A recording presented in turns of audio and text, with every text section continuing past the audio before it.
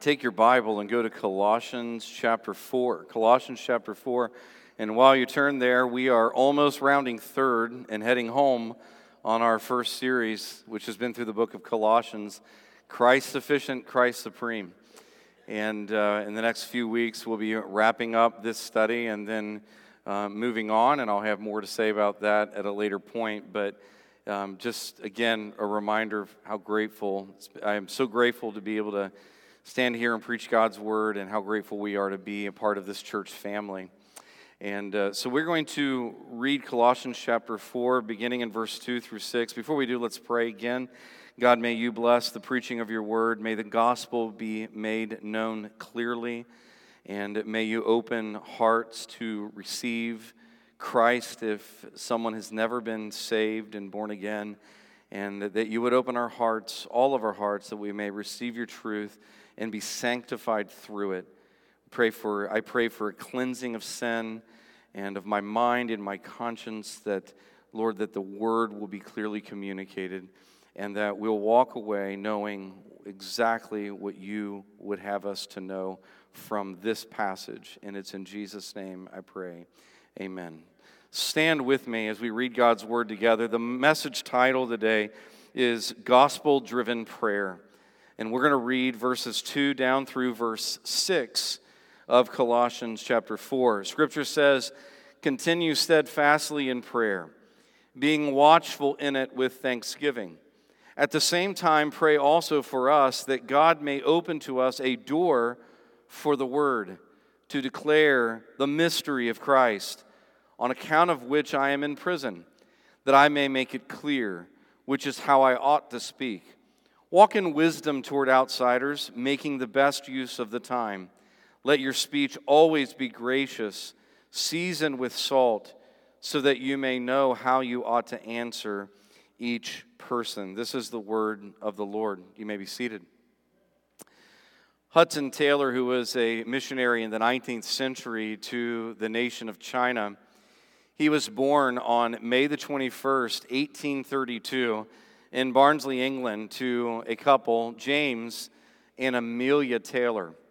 His mother and father were godly parents, dedicating him to the Lord before his birth, not only that in prayer that he would be saved, but that he would enter into ministry and become a missionary. Though he developed an interest in spiritual things through the teaching of his parents and their influence, he developed an interest in spiritual things. But once he became a teenager, right around the age of 15, the world began to allure him away. And at the age of 15, he began to work for a bank. His father wanted him to get out of their home a little bit and to begin to get experience working in industry, in the banking industry. And so he began working for a bank. And there at the bank, he met people that were his co-workers who mocked the Christian faith and enticed him to develop an appetite for pleasure and particularly for material wealth. Well, soon he lost all interest in spiritual things and became apathetic and in some degree walked away from the faith that he had been brought up in. And in God's providence, about 2 years into this position in the bank, he developed an eye infection, and it caused him to have to leave his post there and return home. And he was about 17 when he returned home, and he began to work in his father's shop. And as he began to work with his father again, his father admonished him biblically, perhaps we would say harshly admonished in some ways, desperate for his son to return to the Lord. But it was his mother that would have the greatest impact on him, her tenderness, her spiritual care and counsel towards him. And so the more she began to try to help him spiritually, she really committed in her soul to pray urgently for her son and his salvation. And so it's interesting because one day his mother went on a short trip, a holiday getaway. And while she was away, where she was staying, she was compelled to take a whole day and just to pray for her son, Hudson. So she locked herself in her room, and for hours she pleaded that God would show mercy on Hudson and would save him by his grace. And in the midst of this day of prayer, she suddenly stopped and she believed that God had answered her prayer. And she went from praying for his salvation to praising God that he indeed had been saved. Now, it's interesting because the very day and the very time frame that she was praying, Hudson was at home. And he had wandered that afternoon into his father's library, remember, while his mom was praying. He went to the library and he pulled an old pamphlet, little booklet, a little sermon tract that used to be printed back then. And he was reading from this pamphlet, and he was reading a story about a coal miner who had become a Christian. And he came across these words. Isn't it just crazy how God converts people? He read these words, "The finished work of Jesus Christ." And it was just those words that awakened in his soul the realization that everything necessary for his salvation was complete through Christ. He fell to his knees, put the pamphlet down, and called out to God to save him and committed his life to Jesus Christ. He would soon learn that at the same moment that he was reading and even calling out to the Lord, his mother was doing the same thing miles away. And when his mom returned home, he went to his mother and he said, Mother, I have news that I want to share with you. And before he could say anything, she replied, I already know, Hudson. I knew when you were converted because it was an answer to my prayers. And so with that, it impresses upon us not only the spectacular way that God works providentially in our lives, but how he answers prayer. And I'll tell you what it does for us. It makes us wonder, why don't we pray with that kind of fervency and with that kind of faithfulness? That opening illustration about Amelia Taylor and the conversion of her son folds right into the passage that we've read this morning as the Apostle Paul is writing to the church of Colossae, and he is impressing upon these believers the urgency and the importance of prayer. He has applied the gospel to all of our relationships in the church, and how the gospel plays itself out in our relationships with one another.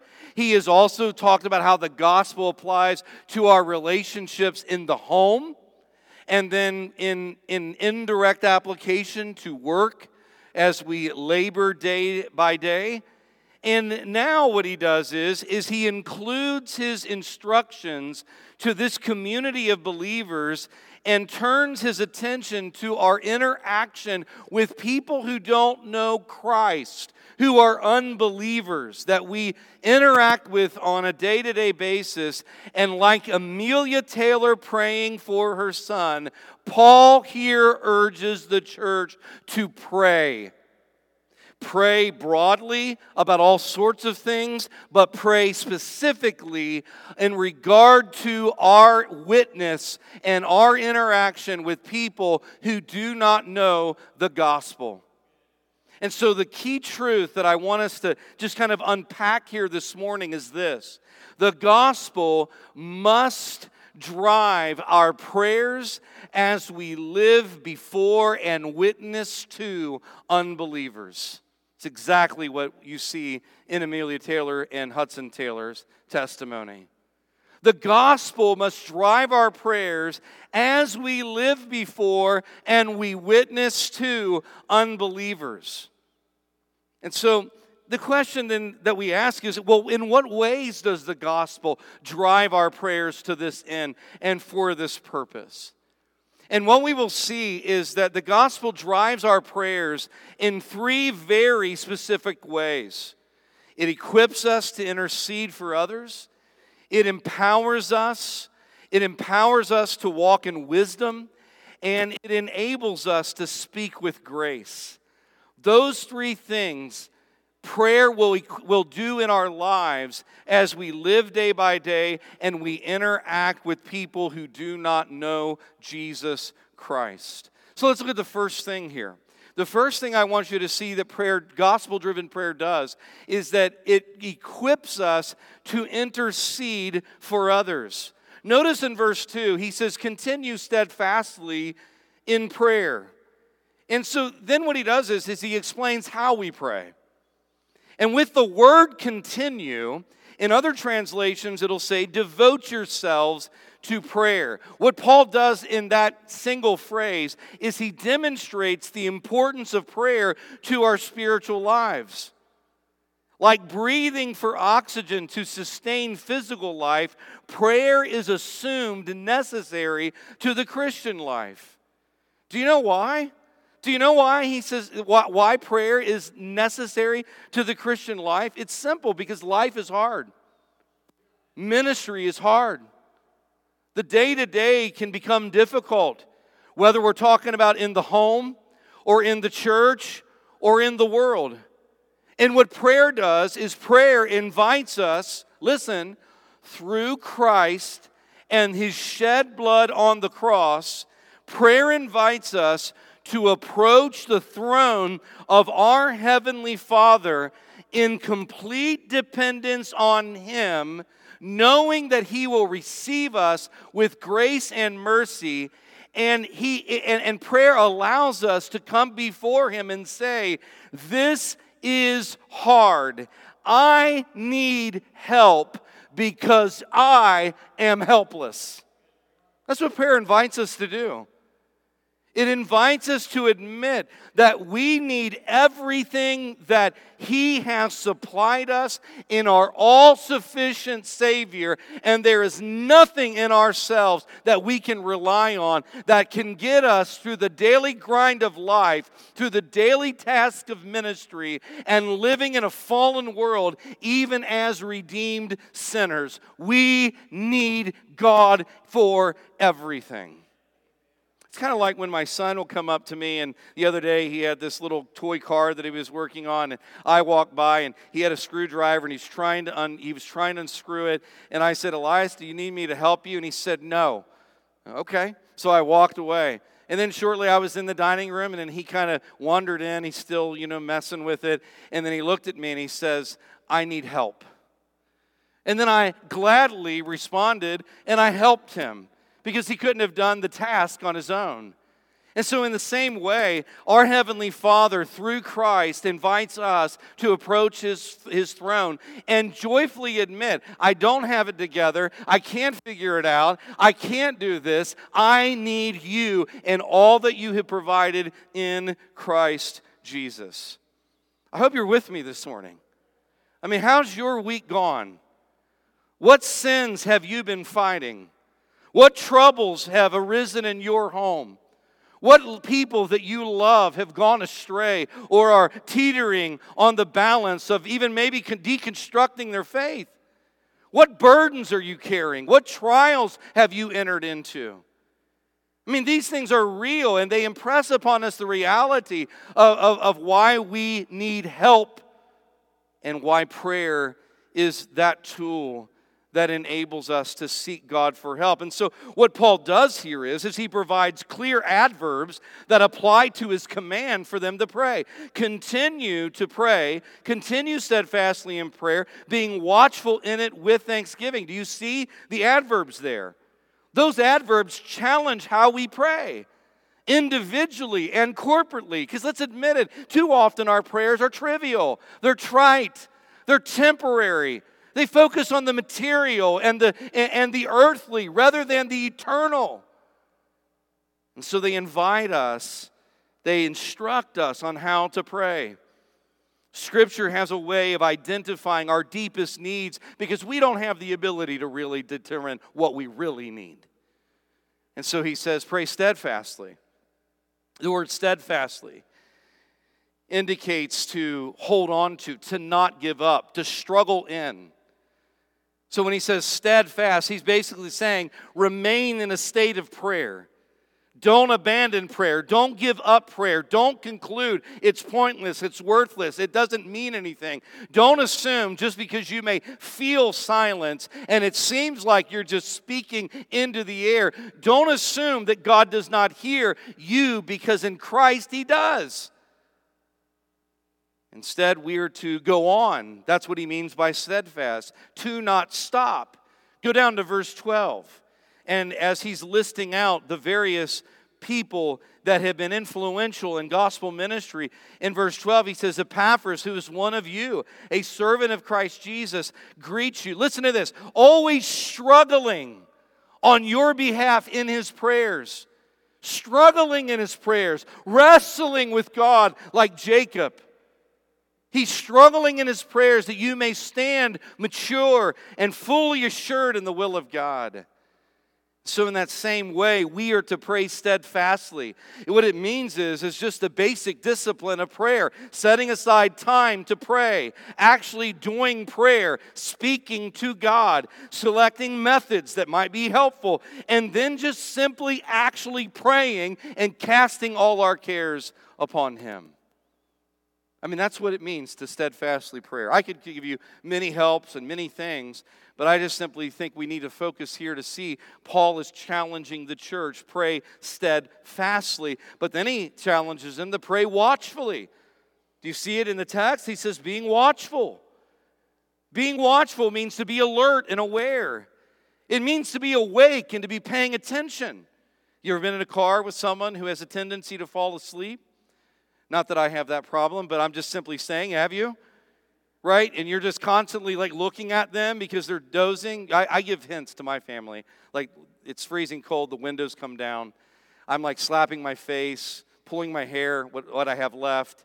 And they know that I'm trying to stay awake. That's what this means.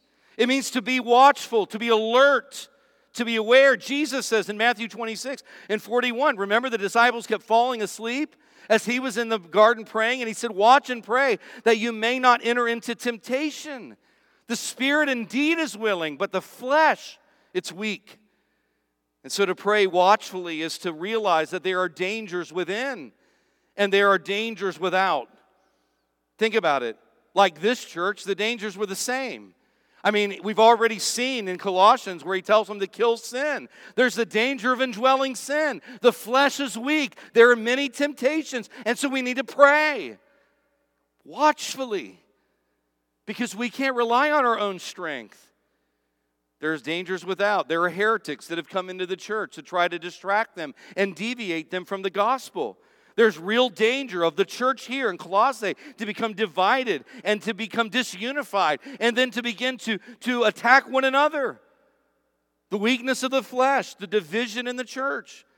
Add to that the discouragement of various trials that they would have experienced. You see, it doesn't matter what age we live in as believers. We must pray watchfully because such watchful awareness reminds us of our constant need for rescue through Jesus Christ.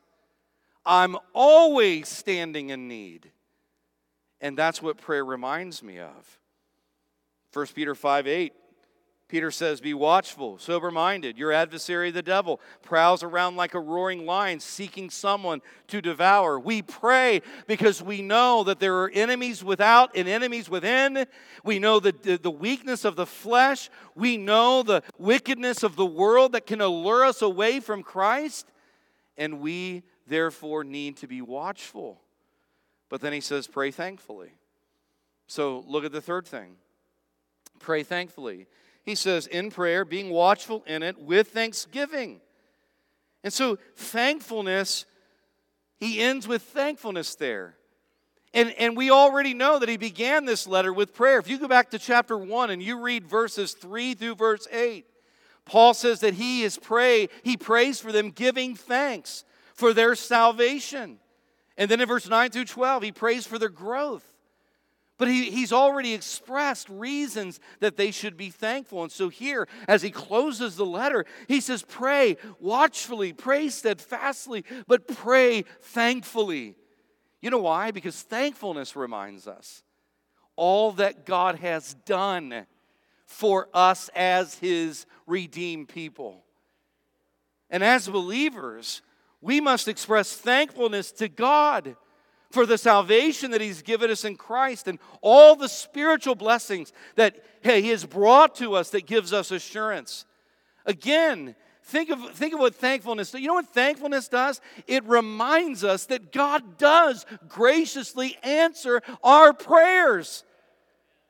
If you're saved this morning, your salvation is an answer to someone's prayer.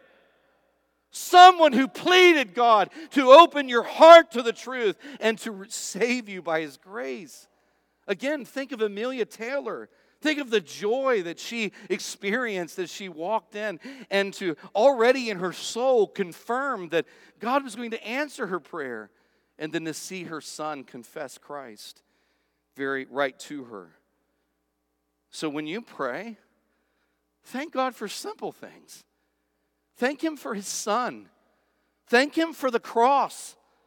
Thank him for the basic, essential truths of the gospel that are the basis of your salvation. Give him thanks for your home and for your family, for the people that he's placed in your life to shape you and to point you to Christ. Thank him for your church family, for the joy of fellowship, and even for the difficulties and trials that come. In all of it, give him thanks. The greatest medicine for a sour attitude in the heart is simple gratitude from the soul to a sovereign God who has been abundantly good to all of us. So Paul here, as he shows us that prayer equips us to intercede for others, he is beginning, in some sense we pray for ourselves in this way. But then in verse 3, he shows us what we pray. And so here's where we see a slight shift as he moves us towards prayer, as he gives his prayer requests. Look at verse 3. At the same time, while you're giving thanks and you're praying watchfully and you're praying steadfastly, pray also for us. I like that because that's the Apostle Paul. And nobody, no matter what role they have or ministry they're in, no one escapes the desperate need for prayer. And Paul establishes that. Even our Lord did in his life and ministry as he took even days on end to go into the wilderness and pray and commune with the Father. And so he says, pray also for us, and look at what he prays, that God may open to us a door for the word to declare the mystery of Christ, on account of which I am in prison, that I might make it clear which is how I ought to speak. And if you just underline the word that tells you what Paul requests them to pray for. And so once again, look at the substance of his request. The substance of his requests are driven by the gospel. He prays for specific opportunities to share Jesus. And additionally, there's a noticeable pattern here. Catch it. We pray to God before we speak to others. Do you hear that? We pray to God before we preach to others. You know why? Because only God can save. Only God can open the heart. We don't come to anybody with some kind of clever rhetoric or some kind of trick that we can do or some kind of strategy that we can mobilize that's going to get a result. We can't produce the result. Only God can produce the result. So we pray to God to save because only He can save. Now what you see here is a beautiful blend of God's sovereignty and our responsibility. Pray that God will open doors for the gospel. That's the first what to pray for. So he's equipping us to pray for others, to intercede. Pray that God will open a door to us for the word. This is about the gospel. Do you see that? Pray that God will open us a door for us so that we can build our platform. That's not what he says. Pray that God will open a door for us so we can preach Christ, so we can share Jesus. I mean, you have to see that. He is so gospel-centric. And so by doing, though, he's showing us that it is all about the gospel. And we know because he says the mystery of Christ. And the mystery of Christ is simply the message of salvation, that God has sent his Son into the world to be the Savior, not to the Jews only, but to the Gentiles. And that there is salvation in no other name among men, given among men under heaven. There's no salvation in any other name except the name of Jesus Christ. And so when he says an open door for the mystery of the gospel, he's just saying, open a door so we can share the message of salvation, that God has sent his Son to save sinners. And that his Son came into the world and went to the cross, and he died on the cross to atone for our sins, was buried, and was raised from the dead, so that all who would repent of their sin and believe on Jesus Christ, that they will be saved. Pray that doors of opportunity will open for that message to be shared. And if you're here today and you're not saved, that's the message of salvation. What will save you is not how much you pray, but whether or not you turn in repentance toward God and place your faith in the Lord Jesus Christ. And so here, he says, pray for these open doors. Grant us opportunities. For me, pray that God will grant us opportunities for me and for my team to preach salvation. And the message is so important. And you catch this. Look at it. He says, to declare the mystery of Christ. Paul always does this. He'll kind of go off into a stream of consciousness. This time it's short. He says, on account of which I'm in prison. This gospel is so important.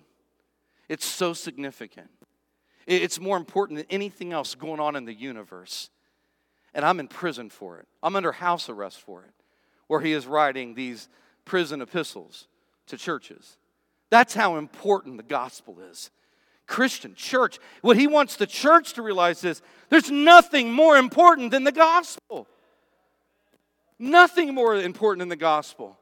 So on one level, we pray for those that will, for the man that will stand and preach in the pulpit, that he will preach Christ. For missionaries on the field who will preach Christ. But we also pray that God will open doors of opportunity for all of us to go out and to be able to speak Christ into people's lives. And so that's how important this message is.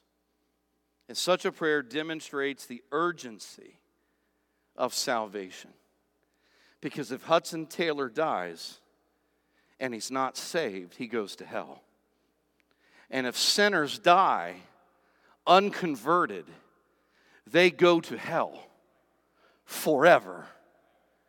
And that's why we should pray that doors will open for the gospel to be received. But that leads to the second thing there, that the gospel, after he gives his little stream of consciousness, he says that the gospel will be preached clearly. And his words are, to declare the mystery of Christ, on account of which I am in prison, that I may make it clear, which is how I ought to speak.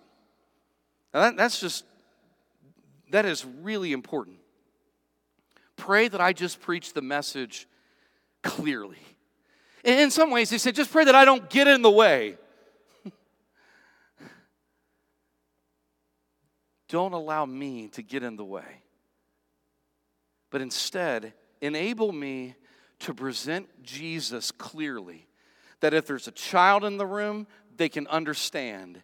And it doesn't matter how educated a person is, that they too can understand. I get it, that's a work of the Spirit, but the point here is that Paul understood. He doesn't want to come in and try to demonstrate his rhetoric, his ability in oratory. That's what he's getting at. Read Corinthians. Pray that I don't get in the way, that I don't come and try to impress people with my education and with my oratory skills or my giftings or my abilities. Just pray that I come in and I preach Christ crucified and risen from the dead. That as the word is proclaimed, that it is understood as the Holy Spirit, brings light to each truth. And so that's what he's driving at.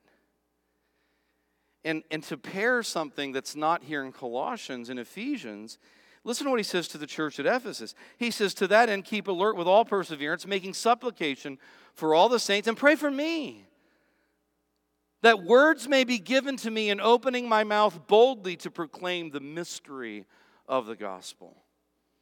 Now, he doesn't mean he doesn't prepare or study, because he was committed to preparing and studying, and we know he instructed Timothy to do the same. But here, he's praying that God, he asks that they would pray that God, that the Lord will give him boldness as he proclaims the mystery of the gospel, especially in places of hostility.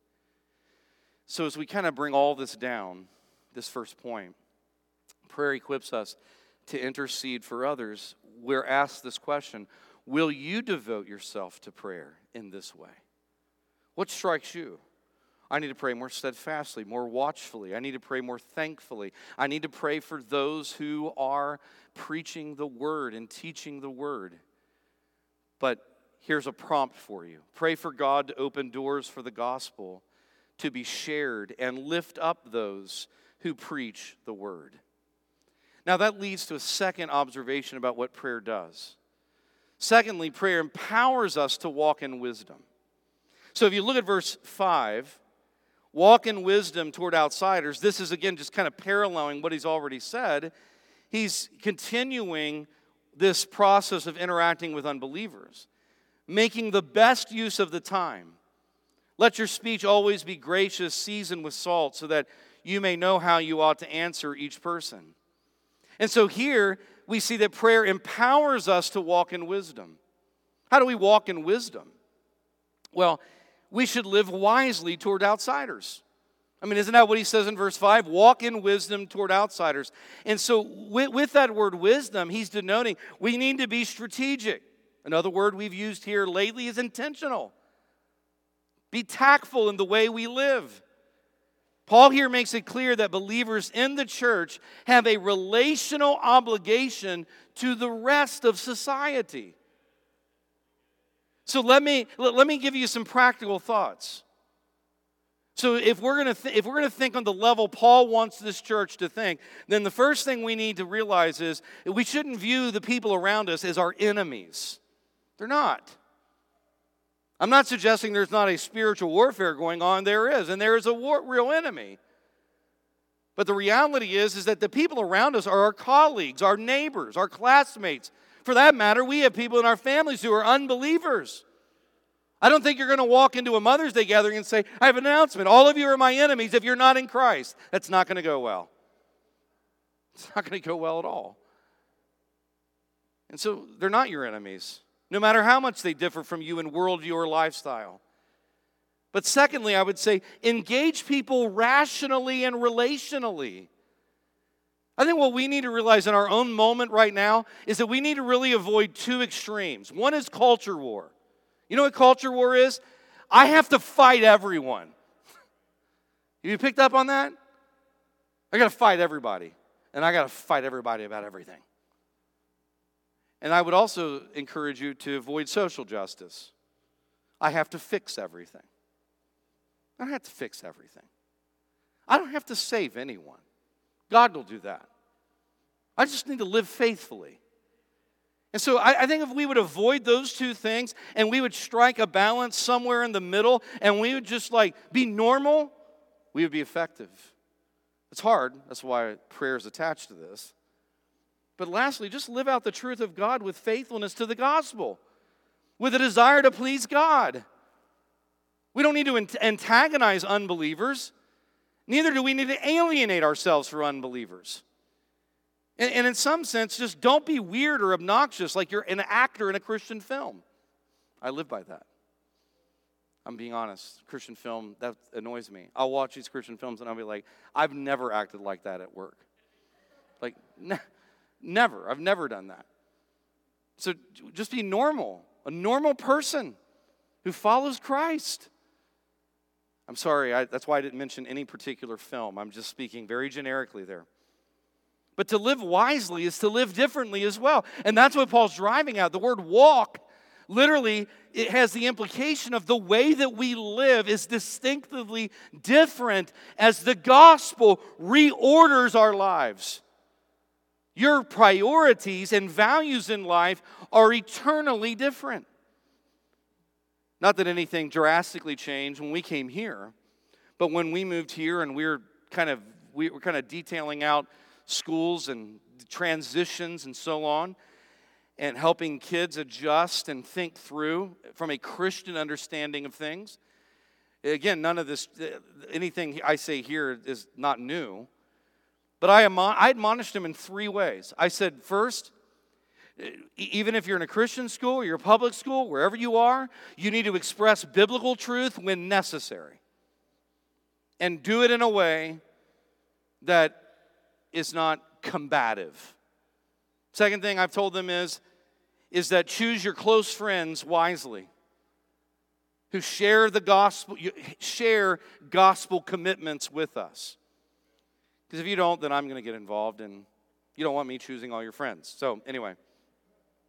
And then establish church and your relationships within the church and your discipleship in the church as your highest priority over all other commitments.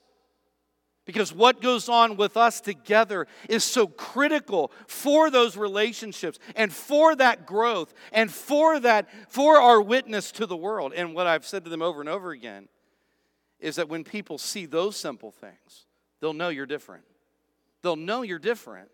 And if you really are a believer, you will root it in the fact that we follow Jesus as Lord and not just a bunch of rules we're trying to conjure up.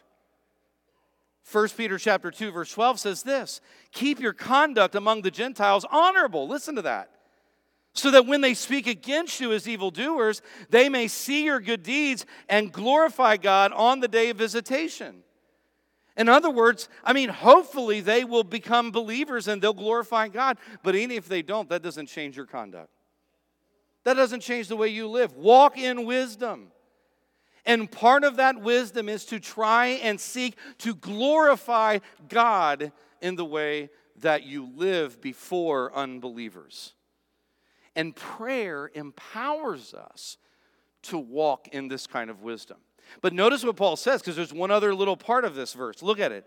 He says, walk in wisdom toward outsiders, making the best use of the time. Now, what does he mean by that? What he means by the best use of the time, you could literally translate that to say, to redeem it. That's how it's translated in Ephesians, redeeming the time, because we see the days are evil. Or you could say to buy it up. Like one commentator says, like snap it up like a bargain. How many of you like to bargain shop? I'm waiting for my wife to raise her hand. She likes to bargain shop. She's good at it, by the way. I always ask her when she comes home, what'd you get me? Because I like what she finds. But that's what he means, right? Like redeem the time, buy it up. Take the bargain of time you're given. You know why? Because bargains are hard to find, and they quickly pass. And time and opportunities that God gives us in time, they're the same way. Hear me. God has placed you and planted you in the places you find yourself to seize the opportunities for the gospel. Sometimes it's just glaringly evident, right? Kid in class says Jesus Christ, and he's not worshiping in that moment. And I look at him and I say, I'm glad you brought him up. And all of a sudden, all the kids are looking, and I'll say, now what do you want to know about him? And I'm smiling. I'm not being antagonistic. And the kid just looks at me like I can't believe he's asking me this. And I'll say, do you want to talk about his death on the cross? Because I love that. Or do you want to talk about his resurrection from the dead? Because that's amazing. And then the kid just looks, and I say, here's the deal, man. Don't say Jesus' name unless you really are wanting to worship him or talk to me about him, because that's what that does for me. You see, I'm just saying, now, I don't do that all the time. Sometimes I just get aggravated. So don't walk away and think, wow, super Christian. No, please, don't do that. But what I'm trying to do is I'm trying to show you that wherever you are, whether it's listening to or praying with a coworker, inviting someone to church to hear the word, or just plainly speaking the gospel, we need to be aware of the opportunities that are around us. You know why? Because you're never speaking to a mere mortal. I love this quote by C.S. Lewis. He says, "You have never talked to a mere mortal. It is immortals whom we joke with, work with, that we marry, that we snub, that we exploit. Immortal souls who will either experience the horrors of hell or the everlasting splendors of heaven." Wow. I need to make use of the time because I am an immortal walking around with other immortals who are going somewhere. And the only way they can have salvation is through Jesus Christ. Do you see how that raises the importance of how we live and the moments that we seize for the gospel? And sometimes we don't have the opportunities to speak. But we always have the opportunity to live. And so, I love that quote by Tolkien. All we have to decide is what to do with the time that is given us. And we as Christians must decide that we are going to make the best use of our time.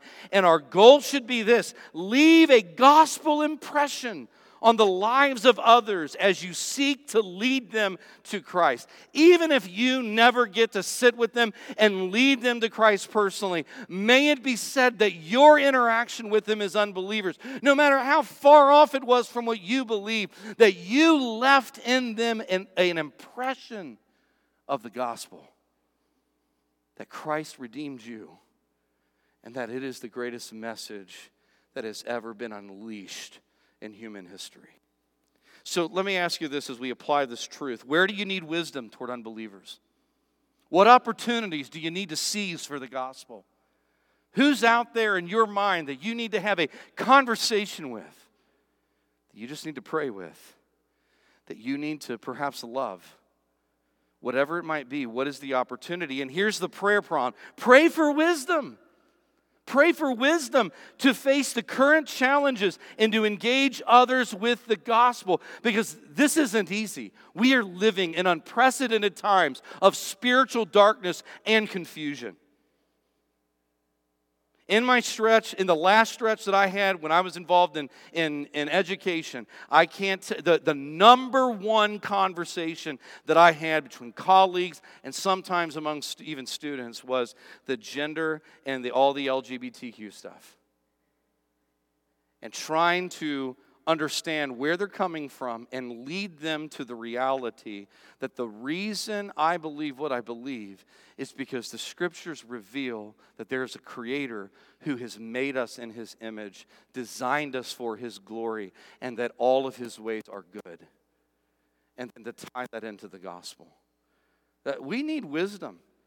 And when you apply that to navigating teenagers and college students, and as they embark on their next stage in life and they're walking into university, do you see why prayer is attached to this? Oh, how much wisdom we need. And how subtle the devil's lies are to deter us from the truth, which is just a slight twist and a slight subversion from what God has revealed. And the reason it's important is because the gospel's at stake. And I need to move on because there's a third thing. So we have said that what prayer does, move on to the next one. Don't know how that happened. All right. So the next, the one that I want you to see here is, let's review real quickly. Prayer empowers us to walk in wisdom. Prayer it equips us to intercede with others. But the last thing that I want to say is prayer enables us to speak with grace. I want you to look at the next verse. He says, "Let your speech always be gracious, seasoned with salt, so that you may know how you ought to answer each person." And so notice what he says. Our words we need to be enabled to speak with grace. I think he says that because our tendency is to speak with harshness, isn't it? And so our words, our speech should overflow with gospel grace. What's the most powerful force in the world? I mean, we would probably throw out all sorts of answers, right? We'd go to, engineering, and we'd go to, aerodynamics and all sorts of things. But, the Bible's clear that the most powerful force in the world is the tongue. The Bible says in Proverbs that death and life are in the power of the tongue, Proverbs 18. Our words and our speech are the most powerful force in the world. If you don't believe me, go to James chapter 3 and read verses 1 through 12 about the tongue, about the need to bridle the tongue, about the dangers of the tongue, about how quickly we are to, in one moment we can bless someone, and on the next moment we can slice them into pieces. Our words are powerful. And so Paul says here that our speech must always be gracious. Always be gracious. Other translations say full of grace. If a cup is full, if I have a glass up here and it's full to the top, you know what? That means it has no room for anything else. Touch it, move it, slot, whatever you do, it's just going to pour over. It's going to overflow. And Paul is saying here that the believer should be filled with so much grace. You move us, you poke us, you pinch us, whatever you do, it's going to just overflow with grace. And so, that's important today because everyone is full of rage. Have you noticed? Right? You don't have to, you turn your TV on and watch any of the news networks. You can go to your social media and you can just start scrolling. Everyone is full of rage, and you make anybody mad, guess what? The potential of it just appearing out there on social media is really high. We're full of rage. And every issue today seems to be a life or death issue. Let me just ask you some questions. Does your speech give life, or does it bring death? Apply that to your interactions online. Does your speech burn bridges or build bridges for you to walk over with the gospel? Is your speech filled with rage, or is it full of grace? Does your speech show a desire to be right or a desire to be redemptive? A desire to be right or a desire to be redemptive? You see, all those questions are just leading us to, am I speaking grace into people's lives? That's what Paul says in Ephesians chapter 4. That we're to speak grace into people's lives. Our words should be full of grace. Listen, as believers, we're not angry. And we're not anxious. But so much that I hear that comes about in the larger Christian conversation is just filled with rage and anxiety and anger. And if we're not being gracious, then we need to revisit the gospel. Our words should be gracious even when we must speak what is difficult. Even when we have to speak the truth, our words should be gracious because our gospel is grace. Our gospel is grace towards sinners. And so we should be full of grace, but our words should also prompt gospel interest. Listen to what he says. Seasoned with salt. Salt gives flavor, and it'll create craving, doesn't it? It makes the mouth water.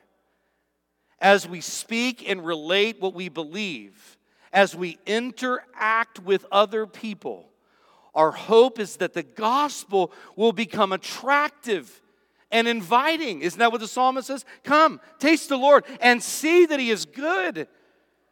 When people interact with us and walk with us and see us on a day-to-day basis, well, they're going to see the good, the bad, and the ugly. But what should happen is that through our speech and conversation, they should see the hope of the gospel and see that the Lord is good.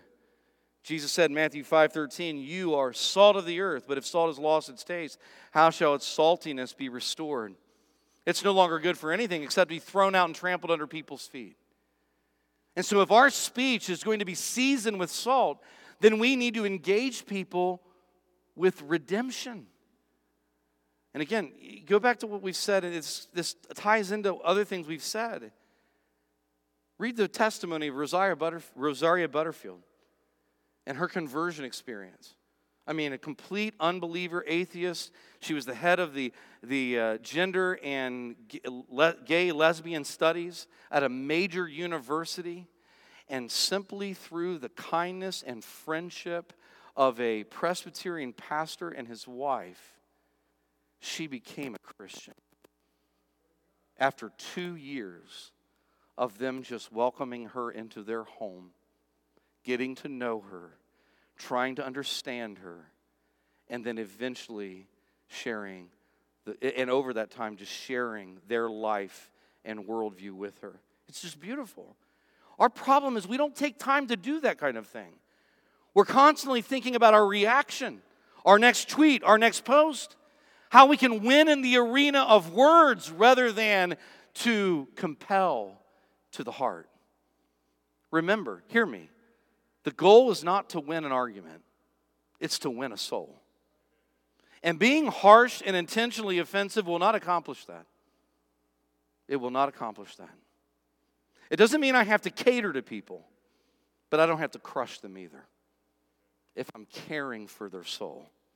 And so that leads to the last thing that he says quickly. Our words should answer with gospel truth.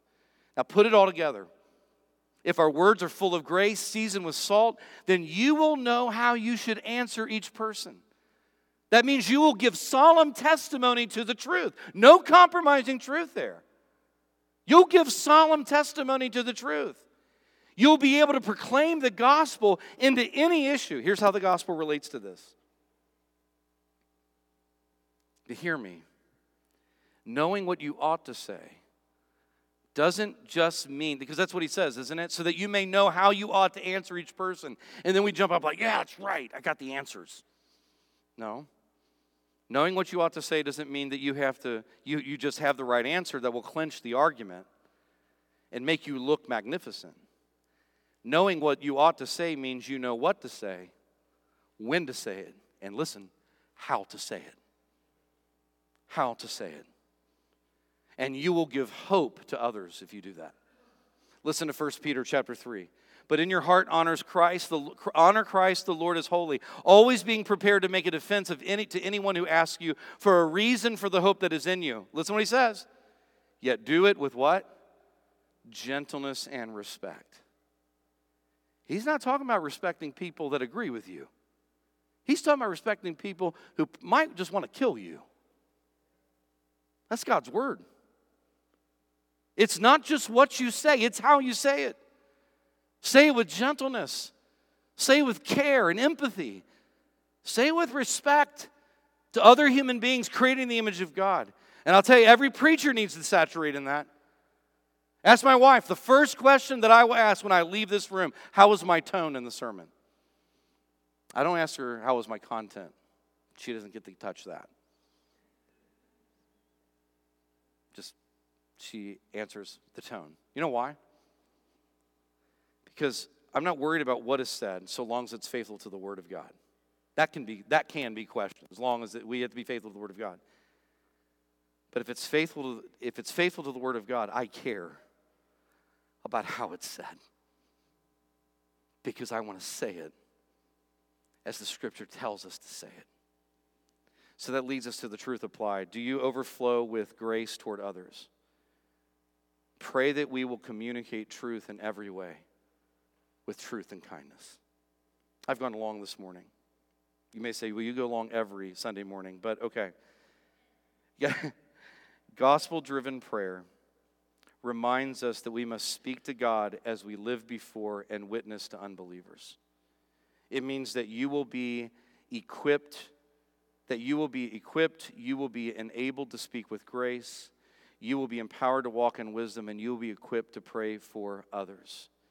You know, Hudson Taylor would go on to be a missionary to China for 51 years and give his whole life to the spread of the gospel. His mother's prayers became a rock to him, not only for his conversion, but for his whole life. Praying these kinds of prayers that we've gone over this morning, that God will equip us, empower us, enable us, is so critical to our Christian life. How will the gospel drive your prayers as you leave today?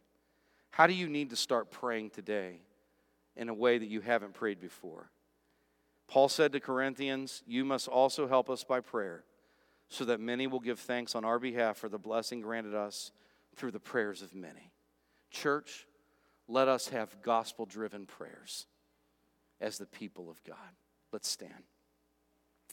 Father, thank you for your holy and inspired word. For anything that I have misspoken or said in a way that would not be faithful to your word, forgive me. But Holy Spirit, use the truth of your word to transform our prayer lives, to pray for others and pray the way we should, to be empowered to walk in wisdom. There are people here today facing things that would have been unheard of even 10 years ago. May our prayers help us to, may we pray that we would be empowered to walk in wisdom, and may our prayers enable us to speak grace. Help us to be grace-filled people. Do your work in our hearts through your word in Jesus' name. Amen.